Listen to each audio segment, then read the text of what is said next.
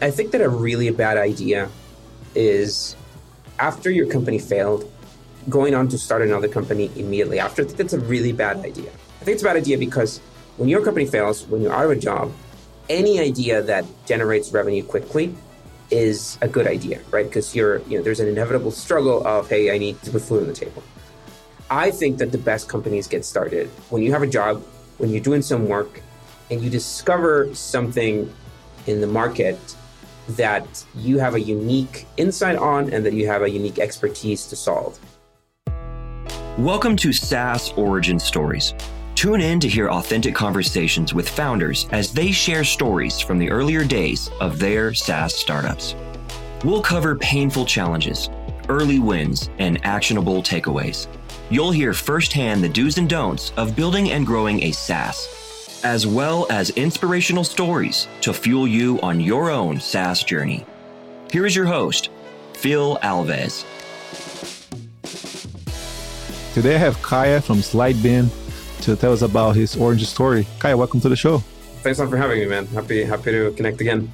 It's been a while. Yes, it's been a while. So the first question I like to ask my guests is what problem does your product solve? So I guess that the problem would be navigating the early stages of starting a tech startup. You can find content all over the place about this. There is some really great content out there, but I think that there are a lot of misconceptions as to how people should navigate this, how to talk to investors, when you need to send them or not send them. And I think that we've done really well at teaching or guiding people to solving this. So that's kind of the all-encompassing goal of the company or vision of the company, helping founders scale their businesses. But more specifically, we help with their pitch decks, with their storytelling, with figuring out their financials, and a few other things. Makes sense. So when they come to a product, their main job to be done is to put together the pitch deck and their financial projections. Is that something the right thing to say? Yeah.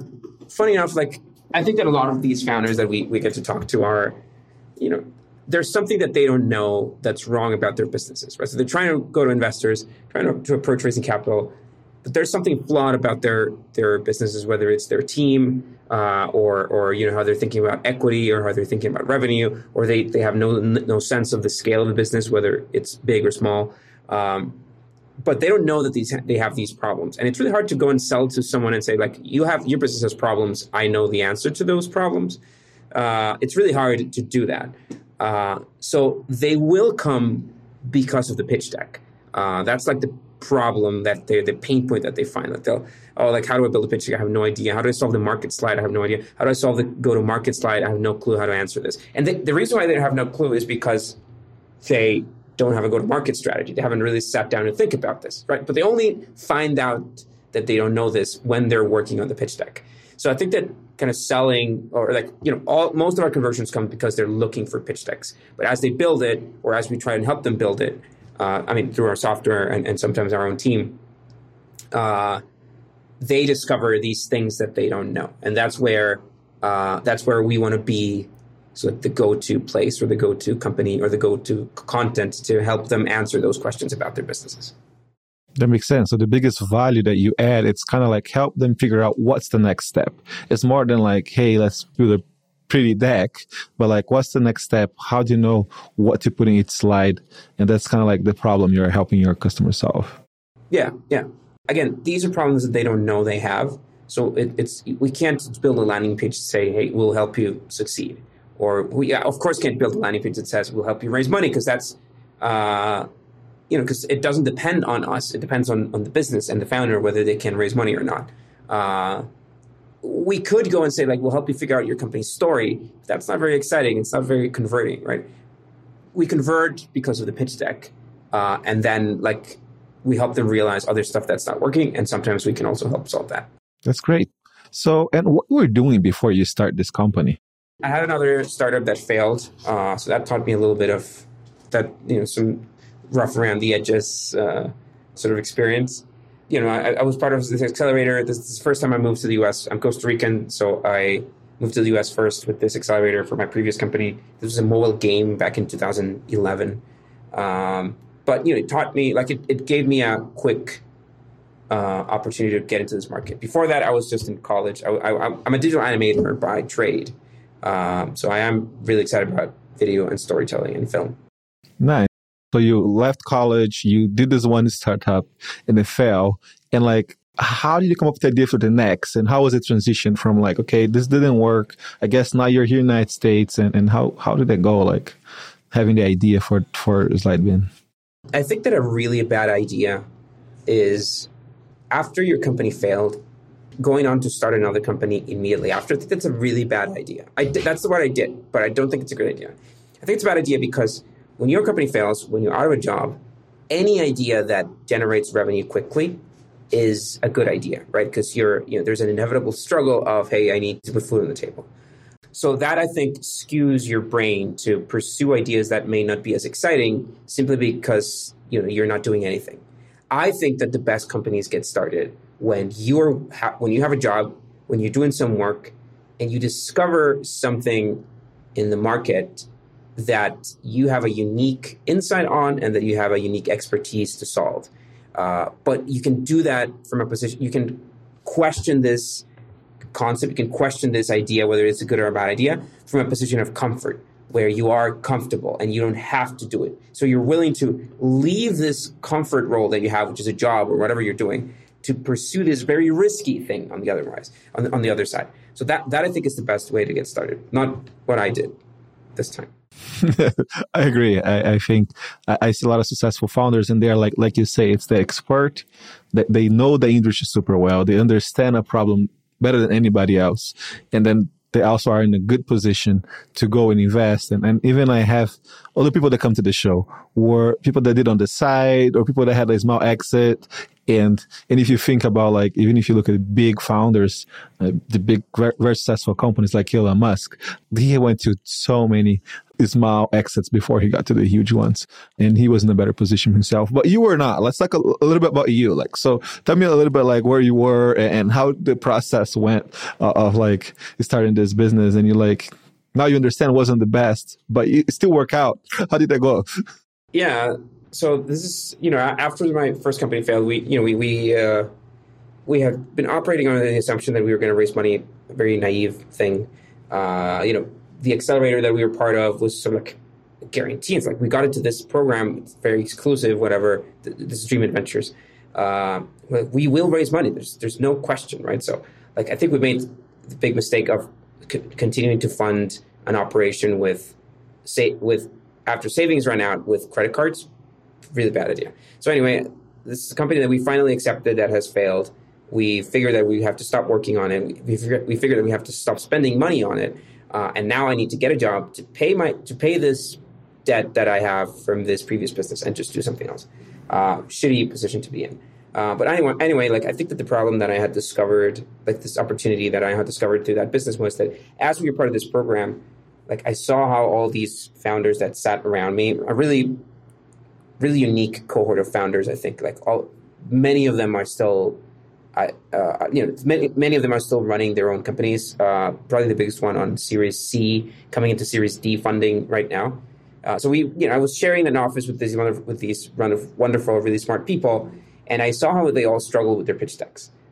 It was a hassle. Like they would have to, like these are super smart CEOs, but they need to hire designers to help them out. Their pitch decks suck. We go through 100 revisions with the partners at the accelerator because like their pitch decks are not telling good stories about their businesses. So that's when I figured like, man, at that point I sort of channeled that to say like PowerPoint sucks and it's not helping anybody to achieve anything, which is kind of true. I do still think that PowerPoint is not a great tool, but the problem there was more around the storytelling, more around the way people approach the slides, the more around the way people approach story. You kind of like the struggles again that founders have at this early stage. So the first product or the first concept that we came up with was what if we build a better presentation builder? And that's kind of how the company got started. I got together with two co-founders, one who's Vinny, one of my oldest friends from high school, even elementary school, and then with Jose, who we met during this process, was also had an entrepreneurial mind, who became our CTO. Okay, so like as part of this cohort, you found this pain that all the other founders had. Like, let's put a pitch deck together, and so that's the problem you set up to solve. How did you fund it? The build of that product? Like you found two co-founders, but how did you fund to build the first version? Yeah, so I'm broke at this point, right? I have zero money. I'm minus. I think it's like $15,000 worth of credit card debt from the closing of the previous business. So bad position to be in.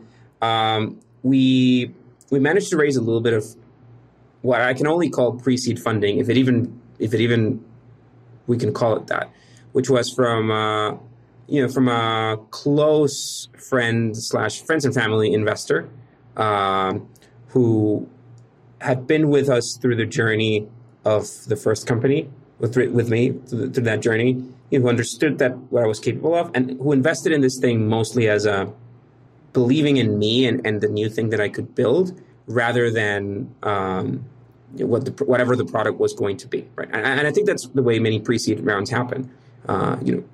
Idea, okay, semi-interesting, but it's mostly about the founder. So I was lucky enough to have met that investor through that first company. So he funded our first few dollars of operations for Slidebean, and then we started doing some consulting work on the side. I think that's another way you can do it. So we would spend probably about 50% of our time, and then slowly started 50% of our time doing consulting. We had built a bit of a name for ourselves, or I had built a name for what I was doing. So we did a little consulting on marketing, on development, and so on, which paid like 50% of the bills, gave us a shitty salary, but at least a salary, enough to make my minimum payments on the credit card, because nobody was going to pay for that debt, of course. And then, so that, we slowly scaled down on the consulting work and scaled as we started, getting checks. We got a couple grants, accelerators, and so on. Yeah, I really like the strategy, like of doing some consulting work, but that can get super kind of like challenging, because you know how it's a little bit easier to make money consulting at first, but it's not very scalable. So how was the process of scaling down consulting and like stay focused on like, I'm going to build a SaaS product, I'm not building a consulting firm? So how was that for you? Yeah, man, that's super hard. Consulting I don't love consulting as a business. I think that the main reason why I don't love it is because my experience with consulting has always been one in which I'm the face of the company, and maybe I'm not doing the sales anymore, but people buy inevitably connected to me, right? So even today, we have a consulting branch of Slidebean. We didn't do consulting for a long time, so we did consulting, started SaaS. We worked on the SaaS for 4 or 5 years, but now that we've established a brand, people come to us to help them with their decks, and so we started a new consulting branch. So with that, kind of the problem is that like, people inevitably make a purchase connected to the fact that they've heard about me, they've seen one of our videos, and they know that I'm the company CEO, even though I don't run the agency branch. So whenever they get mad, something doesn't work, something breaks, whatever something breaks, they always like to CC me. It's like, so I think that this is a reflection of how when you do consulting, if you're the founder, you are never really disconnected from it. And that can be very distracting if what you're doing is something else. I think we've put a really big barrier between consulting and what I do now, that we have a senior employee who runs, or a director really, that runs the agency department. So Fabi, she works as a buffer for most of these emergencies. But if you don't make a conscious effort to hire someone like that, you as a founder will continue to have to struggle with that burden. At the early stage, what we simply did was, we just used consulting because there was nothing else that we could do to make some extra money. Yes, distracting. We try to still leave time to work on Slidebean. That means probably the working, this is not an 8-hour shift. This is a 12-hour shift where, 4, 5, 6 hours go to consulting. The other 6 hours go to the product. And then we eventually consciously just either sold that part of the business, or like hired somebody else to do it, or cancel those contracts completely. Makes sense. How long did it take you for build the version 1 of your SaaS product? I think on this mode where we're doing some consulting on the side, I think it took probably about 5 months. I think something like 4 or 5 months from nothing to a product that we put out there and people could sign up to. And so how was that process? Tell me a little bit about how the product first, like the market and the product meet. There's always like the expectations. So how did that go? I think it didn't go so bad. Like the original product was so simple. I loved it because it was so simple. Like we came up with this concept where you could only build a slide that had one piece of content, right? So the thesis was like, let's make it simple but beautiful presentations. So if you want to do a pie chart, we would have not a pie chart element that you could bring on a slide and combine with other things on a slide. We'd have a slide that is a pie chart. That's it, right? So that slide was, it was beautiful because all the inputs on the slide were the title and the values for the pie chart. That's all you needed, right? So every single pie chart and every single slide we could design, and it would look stunning. Every single one of them would look stunning. The problem was, of course, that people struggled with customization, right? I want to add this, I want to add that. I need a slide. This doesn't really fit what I need to build. So we were limiting people. By limiting people, we guaranteed their slides look perfect, but we didn't allow them to build what they needed to build. So that's the struggle of usability that we've always had with our product. But yeah, it was simple, beautiful. We got a few customers. I think that people really appreciated how beautiful their slides could look. And that's why some of our early adopters stuck around with us through all the iterations that we went through. And I think that's a great strategy, like to build something that actually solve the problems and be very opinionated. When you're building the version of your product, you can have you can customize all these features because it makes harder for your user to actually get the output of they want. It makes more expensive for you to build. So that's a great strategy to come up with version 1 that is just does what's supposed to do very well. It's opinionated. It doesn't serve everybody, but the people that actually serve it very well. Right. So I think that was a great strategy that more SaaS founders should follow. So how did you get those first few customers? Like, how did you find them? Man, the way we got them this is useless stuff today. A lot of them from Facebook page we started. So it was all guerrilla stuff. But at this time, this is 2013, man. Instagram was like you were really cool if you were on Instagram, early adopter. Facebook, you could still get organic exposure through Facebook fan pages, which is now shit. So that's really how we got our first few customers. Maybe a little bit of paid ads on Facebook. Again, also less useful today. We started doing a little bit of SEO. We started doing a little bit of content, some articles around, good design practices and so on. But since I had this background of another company before, another startup that even though it had failed, it had seen some acceptance, accelerator experience and whatnot. I just remember we funded our first money for that previous company on a Kickstarter campaign. So I knew a little bit about Kickstarter. So Kickstarter was kind of like the other step. And so I had a lot of content to share around the process of starting a business from scratch. I didn't know a lot, but I had some stuff to share. So we started a little blog, and that was kind of like the earliest version of what now is what we do on YouTube. I really like your customer acquisition strategy. And let's talk about how that developed and how that become what it is today. And maybe even how big it is, your customer acquisition strategy today. Like, if you could walk us through the pieces that you keep adding along the years. And so you start with that blog. Where did it go from there? Yeah.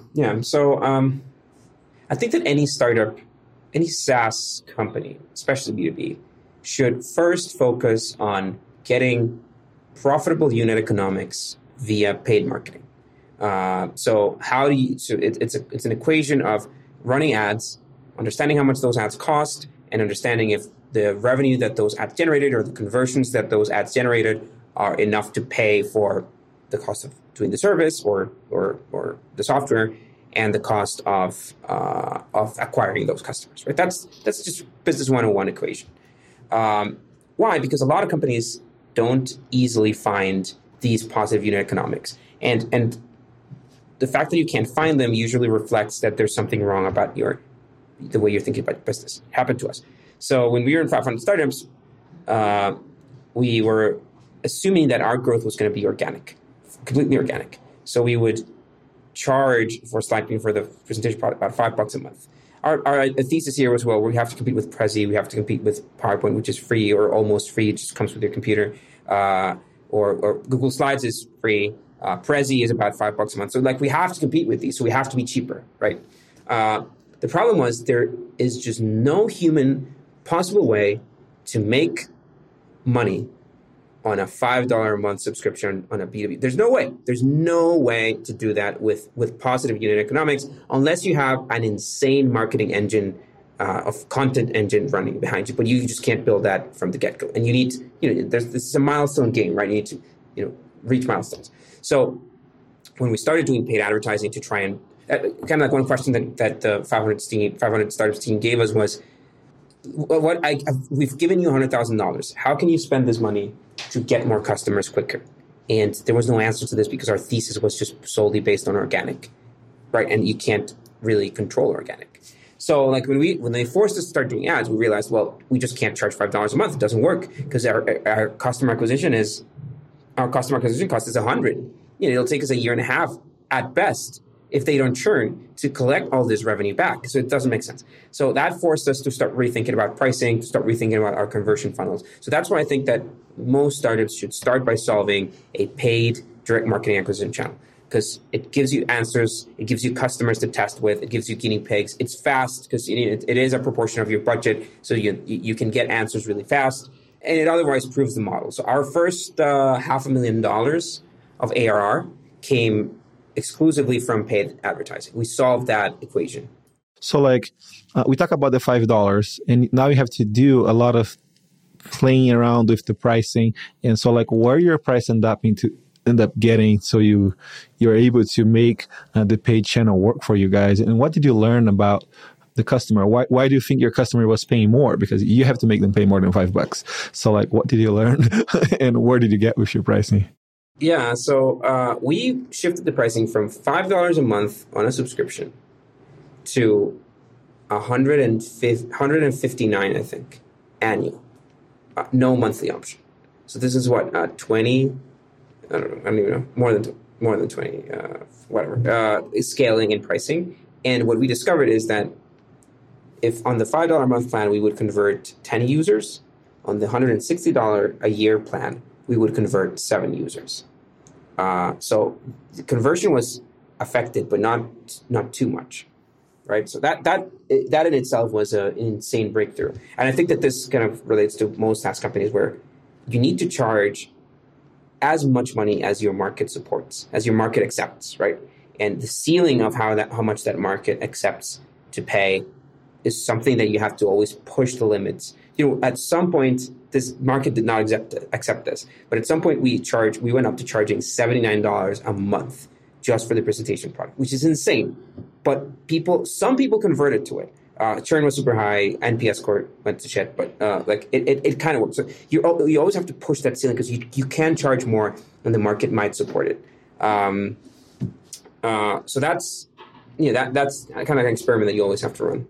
Yeah, and I think about it like the pain point of I need a pitch deck and it's not, I don't know what to do. It makes sense that someone would be willing to pay like the annual plan to get that one problem solved. And it's not about like everything that the PowerPoint can do. It's about this one task that I have to get done that it cannot help me do. And again, I love what you say. You have to keep testing. You have to figure out the right pricing, but it's definitely in B2B. And if you are solving that one specific problem, you can afford to charge a lot more than you may think you will. Like I saw that in SaaS products that we build, that's like, does the same thing that Calendly does, but for one specific market, and they get to charge 6 times more than Calendly because it's built for X, and it's okay. So let's keep going. So you take to $500,000.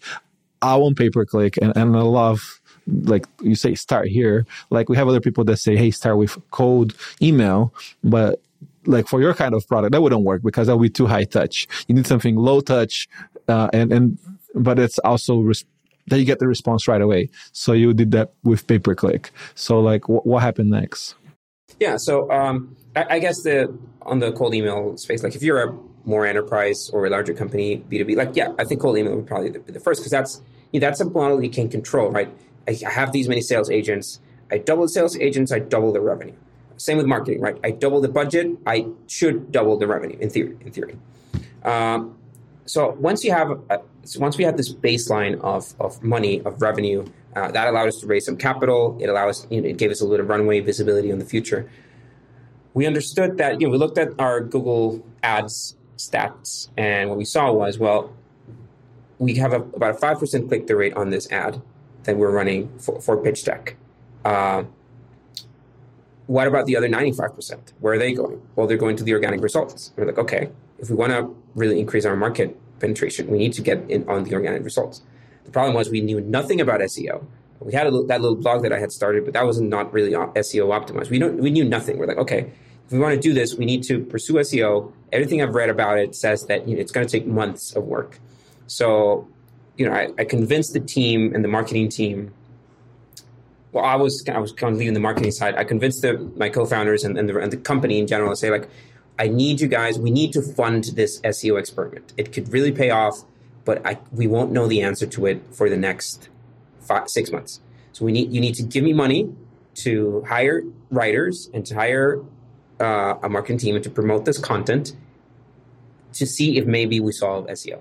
Because we will run out of ads. Like there's only so much revenue you can get from paid ads. And we're about to run out. We're getting close to the ceiling in which, as we increase the budget, there's just no more clicks to get. So we did it. And that was, I think that one of the two most crucial business decisions that we've made, because SEO became our biggest source of revenue. And it still is today. So, our website gets somewhere like 300,000 hits a month, all organic. So much so that we just stopped doing paid ads. For the most part, we've stopped doing it. That's amazing. And when did the YouTube channel become part of the picture? Yeah, so same concept. At some point, this was back in 17, 18, we were already ranking second or third for the keywords that we wanted to rank for.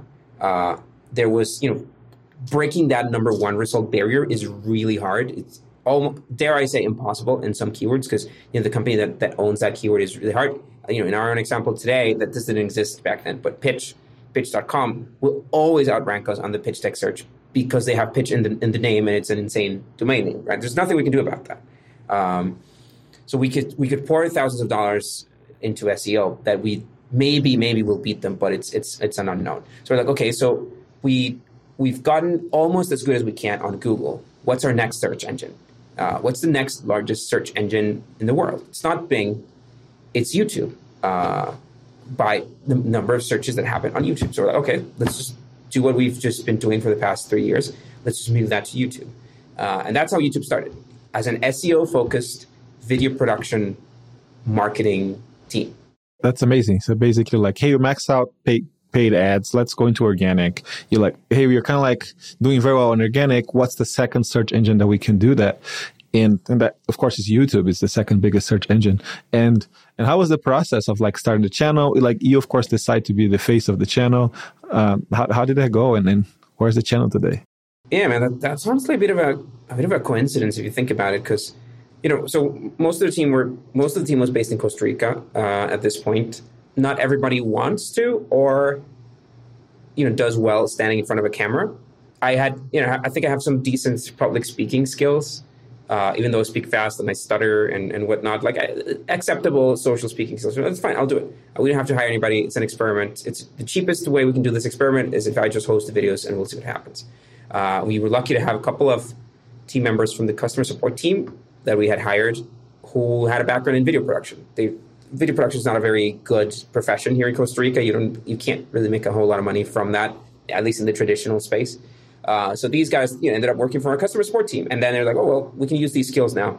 Let's start making videos. We just took over one of our meeting rooms in the office and started producing videos there. I think just like SEO, video is a long-term experiment, because you first need to go overcome the challenge of finding a format, right? So we experimented with a bunch of different formats on YouTube, a bunch that didn't work out, and we even came up with like a sitcom sort of approach where we would make like little funny startup office situations, but that didn't work out. The only reason why we were able to experiment with YouTube for so long was, one, because I was excited about it. I had a personal passion about it, because my background is, again, video or filmmaking. And then because it was just so cheap to do. It would take a couple hours a week to take a video, and then for the customer support team that was doing the production and some of the editing, they wouldn't mind taking a break from their customer support, dealing with angry customers, to edit some videos, right? So it was like a fun little experiment side project that we did, and that's why we were able to keep it for so long, because it was so cheap. Because it took us maybe about, I'd say, 12 to 16 months to finally have a breakthrough video, to finally, after a lot of trial and error, like we found a format formula where we made a video that worked. And worked, this is a marketing channel, remember, it's not about views, it's a video that worked to convert customers. And we started to see a growing number of customers that would say that they converted thanks to YouTube. I think that's an amazing takeaway. Like to build an asset that's going to be powerful, it takes time. It took time with your SEO channel. It took time with your YouTube channel. And also you had like this people inside your company that could help you. So that's pretty amazing. And your YouTube channel is one of my favorite YouTube channels to this day. Like sometimes like I'm spending time, like just trying to like waste time on the internet. I'm like, okay, let me go see the newest Slidebean video, and they're always so entertaining and they're so good. And of course, it didn't start there. Like it's cool to see. It took like almost 2 years for you to make the first one that actually break through. So we talk a lot about customer acquisition, but there's something that you brought up that I want to kind of like dive deeper on. You say you took the company to $500,000 and then you raise money. So like so many times, like, and especially you being in the raise money space, people think that they can raise money with just an idea, and that's not true, right? You actually need to prove your business. So like walk us through like how was that raise process, and yeah, so tell me a little bit more about it. I think you need some money to start, right? You need some money, even though you have a full-time job, or you have savings. Like I think you need some money. In our case, that was this early stage, almost executive co-founder investor, who funded just a little bit of money to get off. It wasn't that much money. I think it was like $50,000 in total. But some money just to like get off the ground. Like it's again, a little bit of that went to salaries, but most of that went to software that we need to buy, stuff like that. And this was zero traction. This was idea stage, but this is money that you raise again because it's somebody you know, it's someone who trusts you. There was no pitch deck to raise this money. This was just like, hey, you trust me to build a new exciting business? Yes. Okay, so here's some money for that. That's why it has to be friends and family, in my opinion. After that, we did this mix of consulting work. We got some grants. So that sort of qualifies as raising. So there's a grant from Costa Rica. We did start with Chile, which is a grant-based accelerator, no equity. So we moved to Chile a little there. We did 500 startups, which is like also kind of pre-seed because it's like some capital, but you don't have the traction for it. I think 500 startups gives you like $150,000 today. But this is all like very milestone based. By the time we got into 500 startups, we had customers, we had some revenue, we understood some of these metrics. We had like $1,000 in MRR, something like that. But there was something there. Like people were paying for this product. And only after this is when we actually raised our first seed round, which was still small. I think the round, this was early 2015. We're probably doing about $20,000, maybe $10,000 to $20,000 a month in revenue. Again, with some credibility, thanks to being accepted into 500 startups. An extension of our friends and family. Like most of these investors came introduced by Alan, who was our first investor.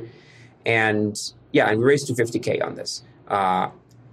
In this day, this is 2015. In this day and age, $250,000 is a pre-seed round. In Latin America, it's a little different. You need less money to achieve more things. And then our first proper seed round, which was about $600,000, if I recall, maybe more, maybe coming up to 700. This was in 2016 when we were doing something, getting close to $1 million in ARR.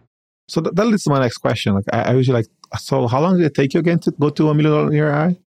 No, man, those were exciting times. From the $250,000 round, getting out of 500 startups, at that point we were doing, let's say $10,000 in MRR. To $1 million, it took us 18 months, 24 months. This is fast growth startup speed, man. This is 10, 20% monthly growth in subscriptions. It was insane. It was an insane time. We now operate more like a bootstrap company, so we don't see those growth numbers anymore. But it was cool. It was a cool time. Okay, so it took like you 18 months to go from 10K to 80K a month in revenue. That's awesome. That's a lot of growth. So 500 startup, did you have to move to the United States to do that? Yes and no. Like you should be, like you don't have to be there, but you absolutely should be in California and in San Francisco for the program during the duration, which is like 4 months. So we moved for those 4 months.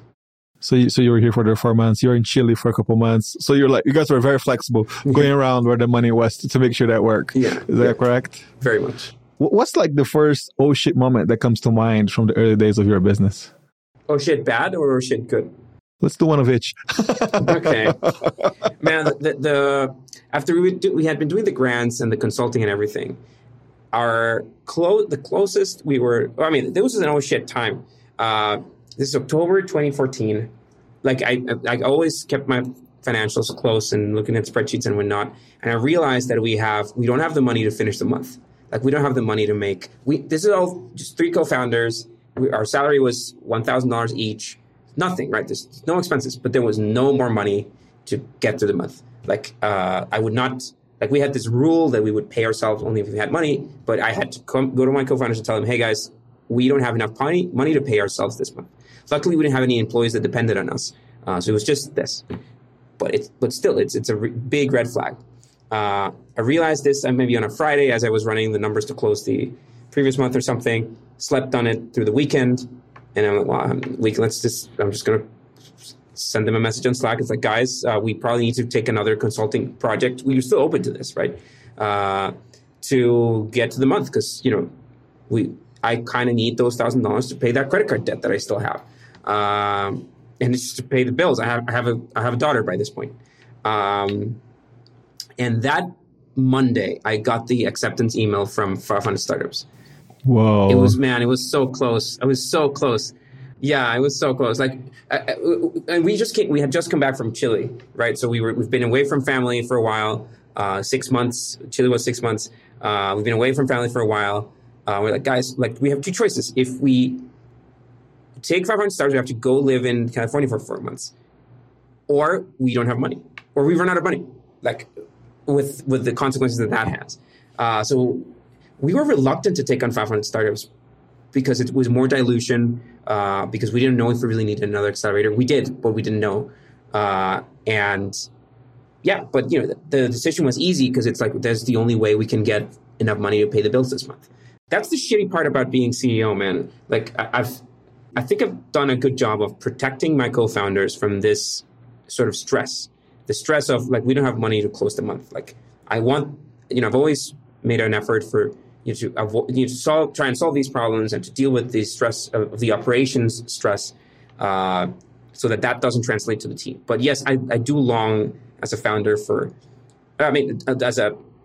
as a creative person, if you will, to have zero of that concern and just focus on product, or marketing. That's the bad oh shit moment.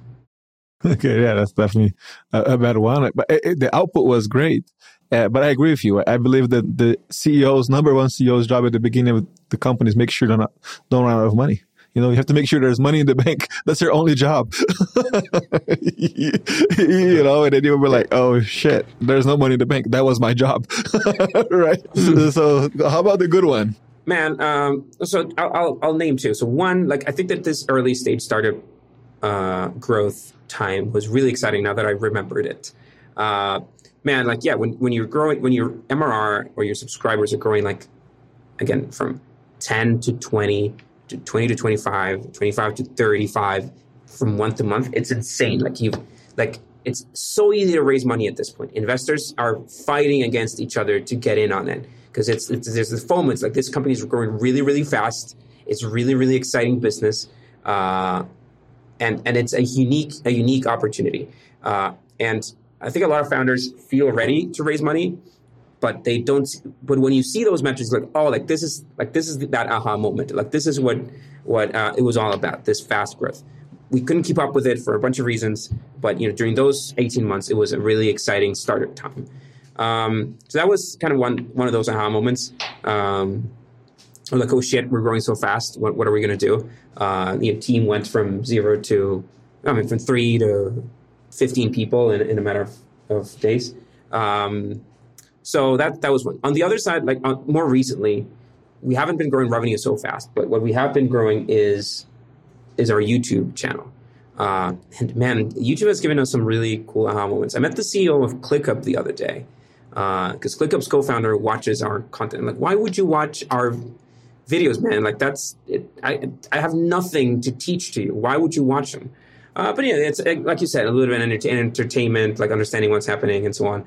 I've had a couple of unicorn CEOs reach out for various different reasons, and this has all happened because they watch our content, and that's insane, man. I don't have anything I believe I can teach to them.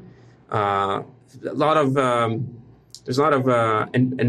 imposter syndrome on this, but I've learned to appreciate kind of my own or our own expertise, and at least being able to tell entertaining stories, whether it's about companies or about something else. And we operate in this curious niche where it's really uncommon for the CEO of a B2B SaaS company to carve out time to tell stories to other people. In our case, it's fantastic. There's great ROI. We do it and we love it, but it's not usual. And I think that's what people have appreciated.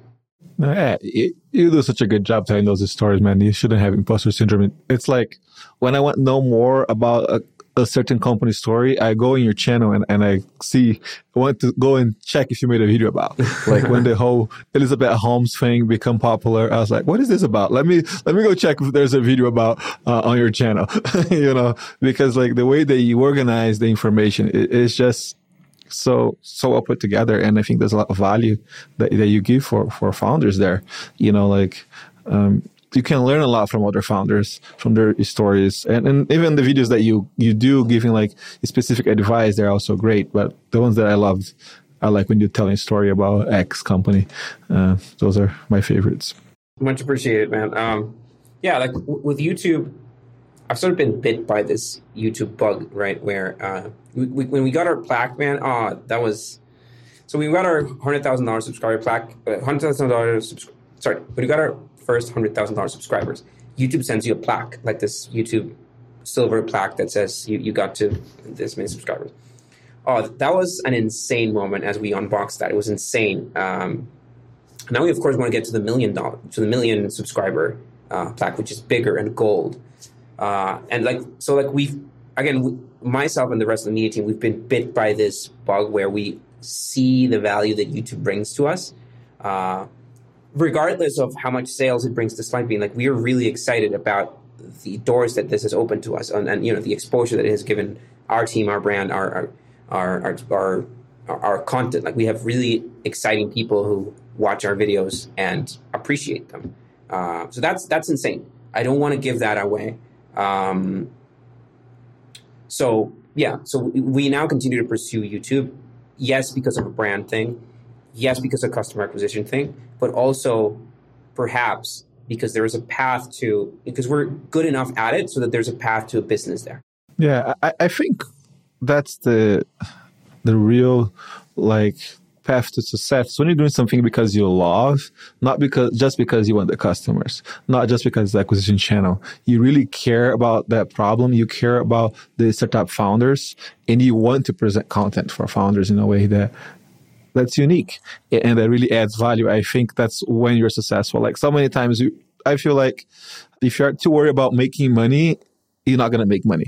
So you have to really enjoy and to have fun. It's amazing to hear you talk about hey, I love when I got the first plaque and the second plaque. And I think that's something that each founder should think about. Hey, I'm building a company and I'm having a lot of fun, because if you're just doing just for the money, there's other ways to make money. You're probably better off getting a job in one of the big companies and just going up the ladder. You should do this stuff because you love it.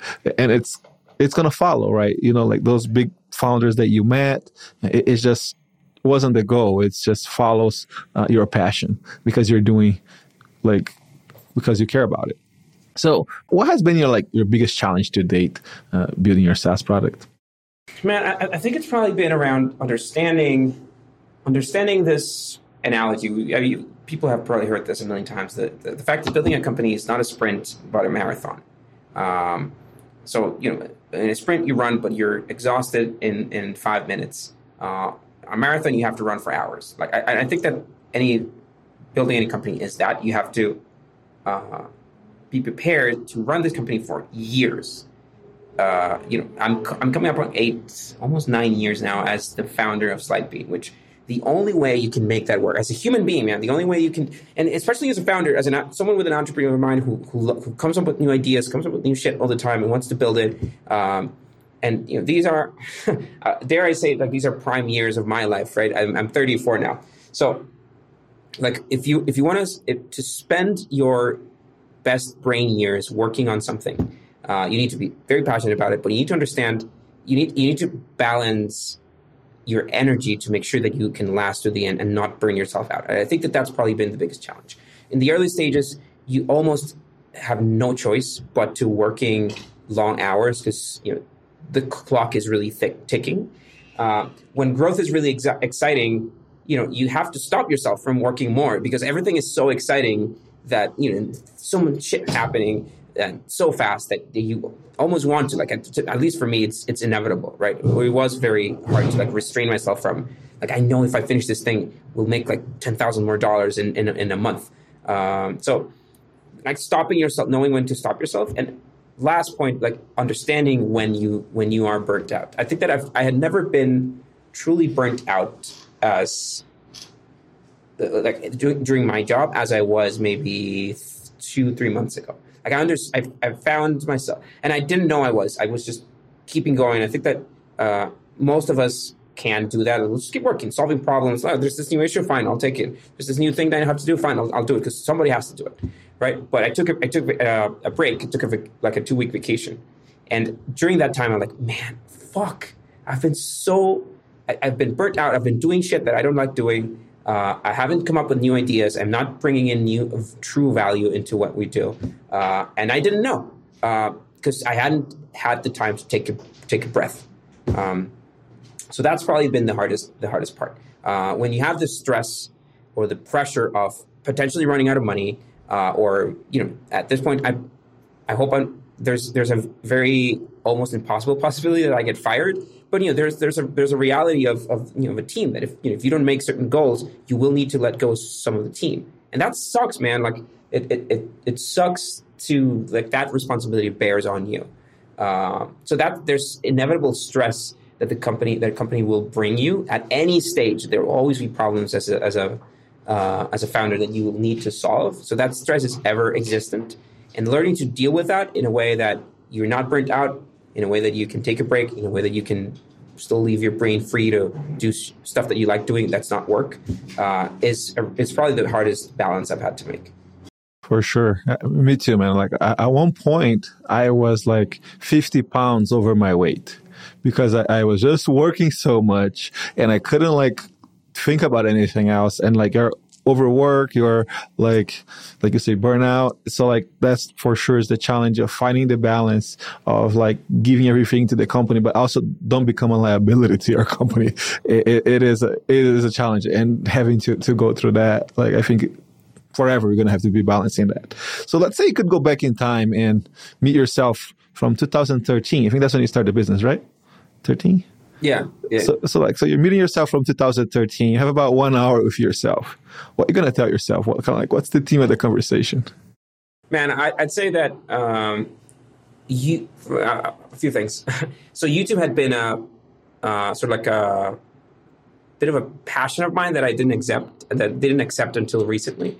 Funny story. Like I think that the straw that broke the camel's back on that was in this startup office that I was telling you about for DreamIt, where we had all these 15 wonderful founders. The largest company that came out of that cohort was Pete, again, Series D. He's the CEO of Jackpocket. But another founder who was in that office was Nas from Nas Daily. Nosair by his actual name. So he was starting this other company. He had nothing, no YouTube videos, no 1-minute videos, nothing. That his company failed really quickly. But 1 year after that, he started making these 1-minute videos on Facebook, and suddenly it blew up. He came to Costa Rica. Like we actually did a deal with him, and he flew to Costa Rica. So like seeing how he was succeeding at that made me, for the first time in a long time, jealous of like, man, this guy is living the dream. He's creating wonderful content. People follow him because the content he creates. And I happen to know him, and I've sat down and have had beers with him and can discuss where this is going. Like this was an exciting, like again, really unique opportunity, connection, conversation that sort of pushed me to pursue that one thing. So that's one thing. Like, you know, if you have a niche about something, do it. One, if you like, do your best to surround yourself with these people. Like, I've always been critic of conferences, started conferences, but now I love going to these things because that's when you surround yourself with these people that sort of work as partners, examples, role models, or just give you ideas to bounce off. And in my case, since I was in lockdown in Costa Rica for 2 years, like that is something I really appreciate. And then last point, like just again, prepare yourself for a marathon. Like if you're gonna pursue this thing of starting a business, know that you have to make it work for years. It's not and you can't burn yourself out too quickly. Makes sense. Those are great advice for yourself. And of course, they work for other founders too that listen to the show. And what book do you recommend for like every SaaS founder? Like if there's one book you think every SaaS founder should read, what book would that be? 2 books. Traction, one. This is Traction by Gabriel Weinberg, who's the CEO of DuckDuckGo. Fantastic book on growth. Fantastic book. And I guess Lean Startup, which is probably all the people have recommended this, but I still think it's an essential startup book. Nice. Yeah, those are great books. I love both of those books. So where's the company today and where it's going? So like you told us about the company history, how we got here. So like this is my final question. Like, so where is that going now? Yeah, man. So we've discovered that we have these 2 branches, right? We have the agency branch, the consulting side, and we have the SaaS branch. So they're both growing. They both have teams that are really good that I believe can continue to operate those businesses where my help is not, I'm not getting into coding or building or deciding on features and so on. Like my insight here is strategic, operational, etc. So I think that the media side is one that we absolutely want to pursue. And the question that we've been toying our brains with is like, how much do we want to pursue this? How much do we want to invest in this now as a potential new branch of the business? Because I think that we're uniquely positioned to become a relevant source of content beyond what we've already been doing. But that requires us to refocus, to rethink, and most importantly, it requires me to carve that time out and that creative power out of running the business or strategic operational stuff to create creativity and content and living in a world that I don't belong, where I don't belong, which is YouTube. And the few large YouTubers that I've met also can think because of the channel or thanks to the channel. These are guys that live and breathe YouTube. Like that's what they'll do all day. They'll watch other creators' content, and there's this creative loop of what goes on. I don't have time to watch a single YouTube video a day. Like maybe at night I'll plug in 1 or 2, and these are really selected videos. So like carving out that time, I think is fundamental. And I'm really excited about that path for the company. I think that path will unlock growth for both of the other channels or for both of the other revenue lines as well. I think like content, I was thinking about, it's kind of like the first kind of SaaS business. Like think about Disney. Like they built something that still today, it's like giving them money. Like they build it once and it's like, and people keep watching, people keep doing. So like, I love that idea. And especially like you can use that all together because there are companies that start with a product and go to media, start with media and go to product. And I like where you're setting yourself to be. So Kai, where can people find you? Man, I have to say YouTube. Like I could tell people to go to Slidebean.com. I could tell people to follow me on some social network, but I think that where most of the journey starts in becoming a customer of Slidebean is on YouTube. So just check us out on YouTube/Slidebean. Great. Thank you very much for your time today. Everybody, please go check his channel. It's amazing. Awesome, Phil. Thanks for having me. Thank you. SaaS Origin Stories is brought to you by Dev Squad. To find out more about how we help entrepreneurs launch new products and help larger businesses plug in a ready-to-go development team, visit devsquad.com. Add us to your rotation by searching for SaaS Origin Stories in Apple Podcasts, Google Podcasts, Spotify, or anywhere else podcasts are found. Make sure to click follow so you don't miss any future episodes. Thanks for listening, and remember, every SaaS hero has an origin story.